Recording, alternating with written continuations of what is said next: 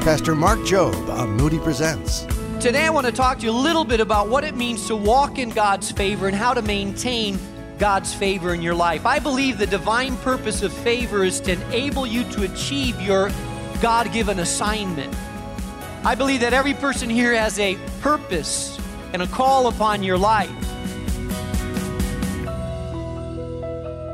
Welcome to Moody Presents with Dr. Mark Jobe, president of Moody Bible Institute and founding pastor of New Life Community Church in Chicago. I'm John Gager, inviting you right now to join us for the next several minutes as we continue our series focusing on God and work.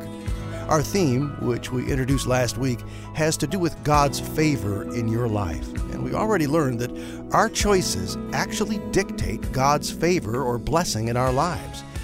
We also learned that living outside of God's purposes will always hinder our witness in the workplace. So let's get started today looking at the very first verse of the book of Psalms. Psalm chapter 1, verse 1. What does the Bible mean by this expression, God's favor? What is its purpose?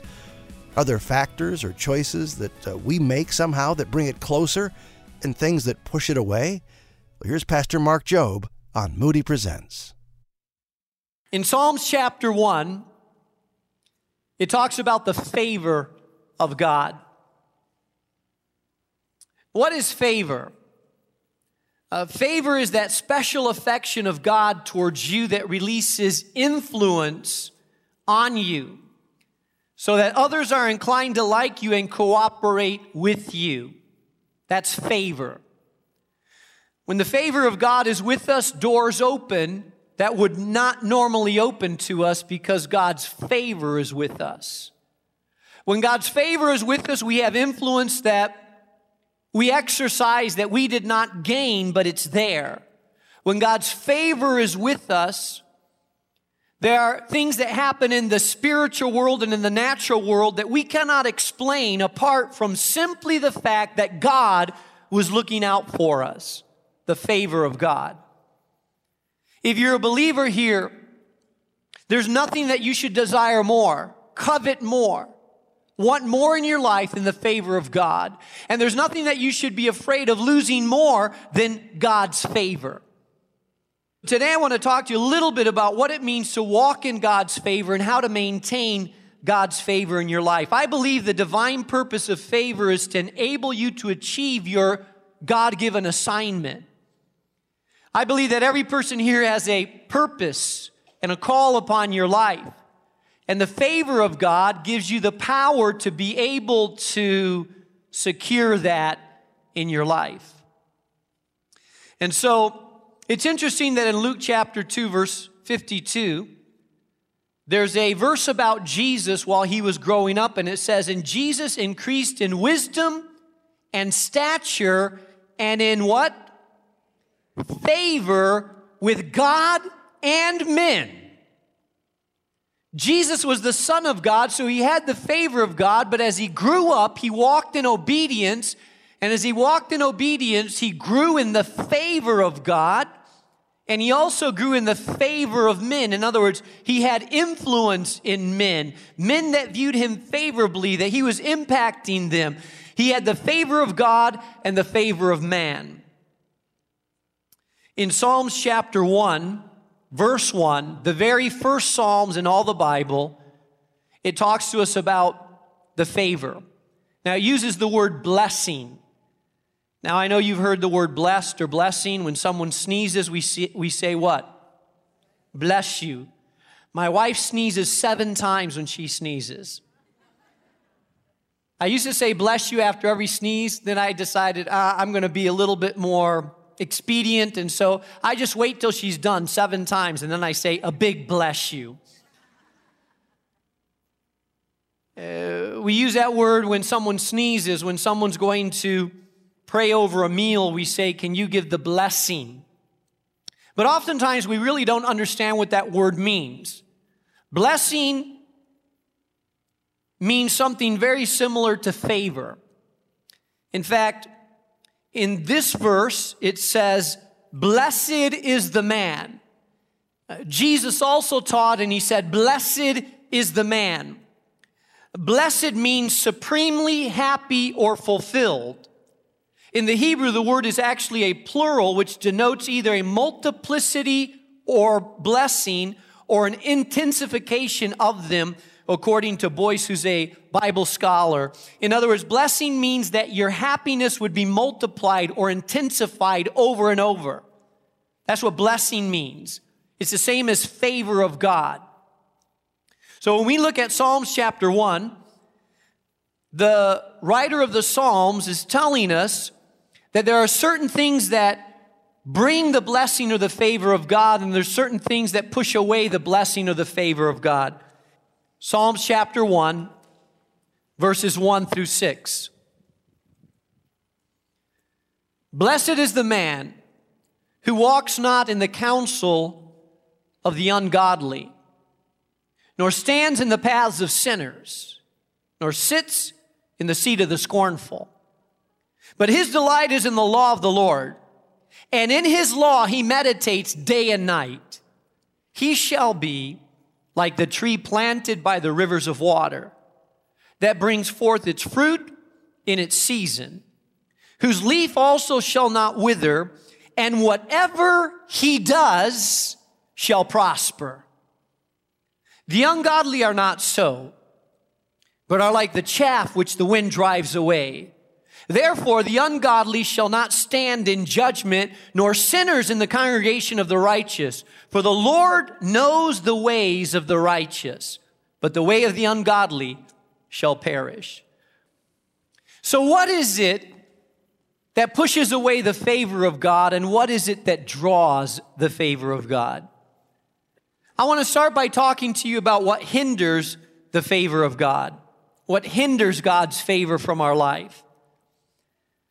The author, the psalmist, says there are three things that causes the favor of God to be pushed away from our lives. Number one, he says, walking in the counsel of the ungodly. Number two, standing in the paths of sinners. And number three, sitting in the seat of the scornful. And so we're going to talk about this and look at this just for a moment so that we can understand it. The psalmist says, blessed is the man who does not. In other words, if you don't do these things, you're going to be blessed. And if you do these things, you lose God's favor. So, blessed is the man, happy, multiplied in his happiness and fulfillment, is the man who, number one, does not walk in the counsel of the ungodly. That has to do with our thinking. Stand in the path of sinners. That has to do with our behavior. And sit in the seat of scornful. That has to do with our belonging. So let's talk for a moment about what it means to walk in the counsel of the ungodly. Do you know that there's a lot of people out there willing to give you advice? How many of you know that everybody has an opinion? And there's plenty of people that are willing to give you their opinion about what you should do with with your life. What the psalmist says, though, and what God is saying, is that when you get your advice and your counsel and your opinion about your life from people or advisors that are ungodly, that means people that do not have God in their life, that don't come from a godly perspective, then what happens is that you lose God's favor, because although their advice may seem like good advice, if it is not godly advice, ultimately it takes the favor of God away from your life.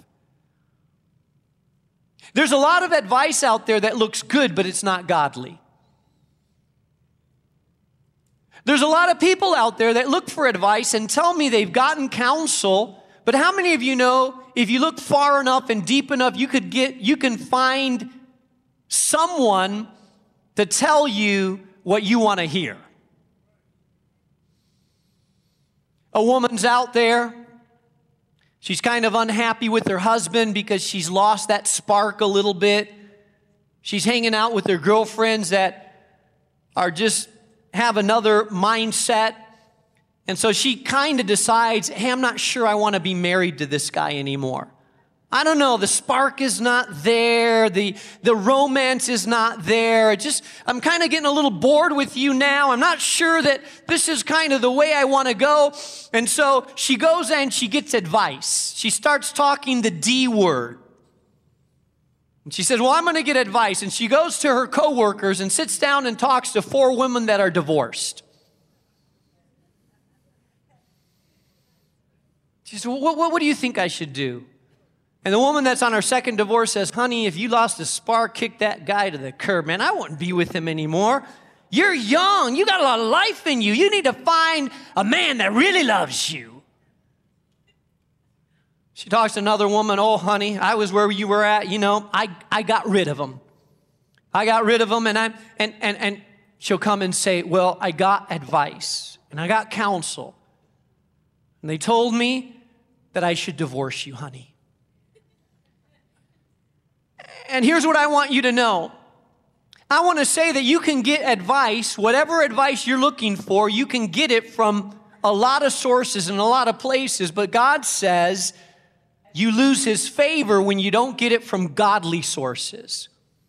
You're going to hear a whole different story if you go to a godly woman, a woman that's been married for 10 years, 15 years, 20 years, and she stuck it out with her husband and loving God and following God. And that woman's going to sit down with you and say, honey, we all go through tough times. We all go through rough times. And maybe you're not feeling it now, but you need to love that husband through it. You need to follow through it. You need to persevere. You made some vows before God. Now I'm going to pray that you stir up that marriage, that you love this husband. Why? Because you're finding a godly woman to speak into your marriage instead of people that will speak whatever they want to speak into that aren't coming from a godly perspective.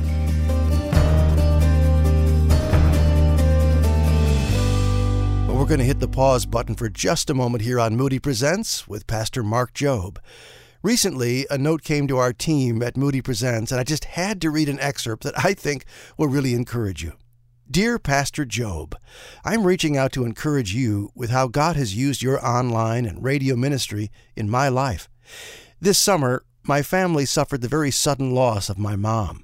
While struggling through understanding and adjusting to life without her, I tuned to Moody Radio. As I have done daily for many years before, I listened to some of your Moody Presents messages, and the Lord knew what I needed, and He brought clarity and assurance through you. Some of the things that stuck with me were remember, repent, re-engage. The whole message spoke about returning to my first love, which I'm taking steps to do right now in absence of my mom. There's so much more to share that I have gleaned, but I'll end this note by saying I truly feel grateful Moody chose a faithful, inspiring leader to guide Moody Bible Institute right in this season. May your ministry be what God has designed it to be, for His glory. Wow, thank you for that encouragement, and we're really grateful for all that God is doing in your life. You know, we really enjoy hearing from you and how Moody Presents is helping you in your spiritual walk. If you'd like to get in touch, why not send us an email? Our online address is moodypresents@moody.edu. moodypresents@moody.edu. And you can hear today's message again or partner with us at Moody Presents when you visit moodypresents.org. Once again, here's Mark Jobe with Moody Presents. It tells us in the Word of God, in 1 Corinthians chapter 15, verse 33, it says, do not be misled. Bad company corrupts good character. Some of us are hanging out with people that are starting to influence our values and our thinking. And when we get around people that are influencing our values and our thinking and are influencing us to think a worldly way, a way that's outside of God, then the favor of God departs from our life, because as our thinking goes, so our life goes. A man comes to me and he says, well, you know, Pastor, I came to Christ about 4 years ago, and I'm really trying to live for God, but you see, I have my old friends. I've known them since they were in grade school, since they were in high school, so on the weekends, I'm just hanging out with my old friends. I'm a follower of Jesus, but hey, I've known these guys forever, so I'm just hanging out with my old friends. Nothing wrong with hanging out with your old friends as long as your old friends aren't the main influence on your life, but you're influencing their life. Hello. So I asked, so what are you doing with your old friends? Well, you know, they're my old friends and they hang out at the bar. But, you know, they hang out at the bar and shoot pool and just, you know, chat and, you know, we're not doing anything wrong and I don't participate in everything they participate in. You know, they're into their thing, but I know I'm a Christian. So you go there and you drink 7-Up with a twist of lime in it. But they're all drinking. Pretty soon they're drinking and they're flirting. They're married, but they're flirting with this girl and flirting with that. And they get a little tipsy and then they're trying to go a little bit further. And they're telling jokes and getting in brawls and fighting and this and that. But you hang out with them a lot. So suddenly, instead of you influencing them, you're starting to be affected by their thinking, by their values, but by what they do.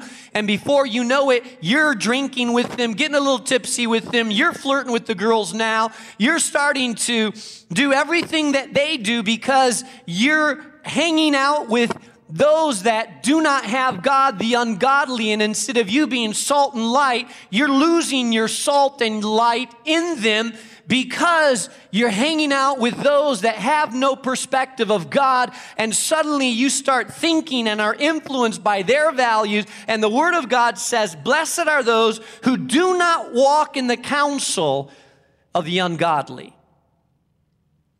1 Corinthians 15:33 says, do not be misled. Bad company corrupts good character. Number 2, he says, or stand in the paths of sinners. You see, first of all, it's about our thinking, what we think. Secondly, it's about our behavior. He goes from walk, stand, and sit. Thinking, behavior, and belonging. And then he says, blessed is the man who does not stand in the paths of sinners. Well, what does it mean to stand in the paths of sinners? Well, all of us are sinners, right? There's not a person here that's not a sinner. Now, you may not define yourself as a sinner. You don't say, hi, my name is Joe, I'm a sinner. That's not how most of us identify ourselves. But a sinner is someone that what? Sins. And if you sin more than once or twice, you are a what? A sinner. So all of us here are sinners. It's not a matter of there are some that are not sinners and some that are sinners. All mankind are sinners. The difference is that those that have chosen to follow Jesus Christ and accept Him as Savior and Lord and have applied the blood of Jesus Christ to their life, they are sinners, but their sins have been washed by the blood of the Lamb, cleansed by the Father. They have the Holy Spirit inside of them, and so although they're sinners, they're washed before the Father. So he says, blessed are those who are not standing in the path of sinners. That means whatever the path of a sinner is, you're not standing in that path. Path speaks of a way, a road, a direction. Matthew chapter 7 verse 13 says, enter by the narrow gate. For wide is the gate and broad is the way that leads to destruction. There's a way that's broad, a gate that's wide. You don't have to bow down to get through it. You don't have to humble yourself to get through it. You don't have to squeeze through it. You just kind of walk through it. It's easy to walk through it. And the path is large. There's a lot of people on that path, and it's wide, and you can do whatever you want on that path. That's what the Bible says, but it's a path whose end is destruction. And then he says there's another path, that the gate is narrow, and the path is small. Few are those who find it, but in the end, that pathway leads to life. It's the path of God. And so the psalmist says, hey, if you're listening to the counsel of the ungodly, you lose God's favor. And if you stand in the path of sinners, you also lose God's favor as well. What does it mean to stand in the path of sinners? Can I talk to you, congregation? All right. Can I step on your toes a little bit here? So you don't have to say amen. You can say ouch. So once in a while, I'll get younger people that'll come to Christ, and they're in their 20s or they're in their early 30s, and they come to Christ, they give their life to Jesus, and now that they're saved, they start walking in God. They're all excited about it. But they have a question on their mind. They say, well, what do I do with our weekends? What do Christians do on the weekends?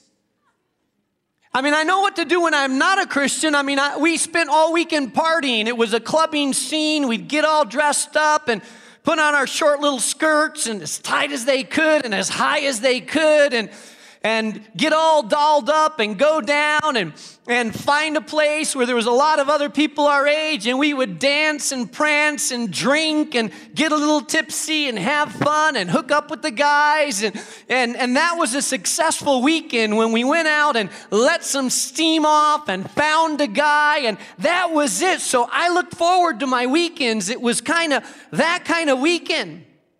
And now I'm a Christian. And I'm like, okay, so what do Christians do on weekends? How many of you know what I'm talking about? So standing in the path means we hang out in the places we used to hang. We're in the spots we used to hang. So you say, well, I'm a Christian now. I'm a believer now. So I'm going to do what I used to do, but I'm going to be a Christian doing it now. So I'm going to sort of draw the lines. So my skirt's not going to be as high and not as tight. It's a little longer, 2 inches longer. And I'm going to go and I'm not going to get tipsy. I'm just going to drink a little bit. And so you go down to Lalo's. And the music is blasting. And you're not going to Lalo's for taquitos, by the way. You're going to Lalo's for other reasons. The music is blasting. There's people your age, and you're going in there. I'm a Christian now, but I just want to have fun as a Christian. So you go down there, and everybody's dancing and bumping and grinding, and you're right in the middle of it. And you walk in, but you're a Christian now, so you have your Diet Coke, and after a while, you just say, well, I'm going just to have one, or I'm just going to have two, just a little drink. I'm a Christian. It's not a sin, right? I have two. Then you start getting a little tipsy. You get out of the dance floor, and that music kicks on that used to really get you going, and so you're going to dance like a Christian, but after a while, you start losing that Christian stuff because the music is blasting, and pretty soon you're pulling out some of those old moves that you had, and you're starting to dance like you used to dance, and there's a guy over there like you used to check it out who's watching you and look, and you see him watching you, so you think, well, he's probably a Christian, right? And so he starts coming over to you, and you're like looking at him, he's looking at you. You start dancing and going to town, and you find yourself hooking up with them, and you realize after a while, oh, he put some moves on me. Maybe he's not a Christian, or maybe he's a backslidden Christian. And by the time the weekend is over, you've done everything that you used to do in the world, but now as a believer. You went too far because you had a few drinks in you. You end up a guy liking you that doesn't know Jesus at all after one thing for the weekend. You convince yourself, well, I'm going to bring him to church, Pastor. That's what I'm doing. You let your heart slide. You let your body go where it shouldn't go. You get a little tipsy, and pretty soon I ask you, hey, what's the difference between 2 years ago when you were partying and now that you're a believer? There's no difference except that on Sunday you got to get up early and go to church. And inside, deep inside, you feel like something's wrong with that. That's not really who I am anymore. That's really not who I should be anymore. Inside, if you're truly a believer, the Holy Spirit is saying, hey, woman, your body's the temple of the Holy Spirit. Your body's a temple. This is a sacred temple. The way that temple moves is sacred. Who touches that temple is sacred. What you put in that temple is sacred. You are a woman of God, a woman of virtue, a woman called and destined by God to live a different way, to have a different value, to have different lifestyle. That's who you are. Walking in God's Favor. That's the title of today's message, and you've been listening to Pastor Mark Jobe, our teacher here on Moody Presents. Thanks for spending time with us. Now, here's something to think about that I think really goes along with our study today. Many people believe that mission and ministry are carried out by a select few professional clergy or an elite number of mission agencies and nonprofit organizations. We're called to be everyday missionaries. So, how do you become an everyday missionary? That's what the book Life on Mission is all about. It's from Moody Publishers, and you can find it at moodypresents.org. Just give the Moody Publishers button a click to purchase Life on Mission. Now, while there, why not consider becoming a Moody Presents partner? Get this, with your recurring gift of $30 a month or more, well, you become eligible to get a 50% discount from Moody Publishers for as long as you choose to partner with us. Find out more about becoming a monthly partner at our website, moodypresents.org. Make sure you join us next week. For Pastor Mark Jobe, I'm John Gager. Moody Presents is a production of Moody Radio, a ministry of Moody Bible Institute.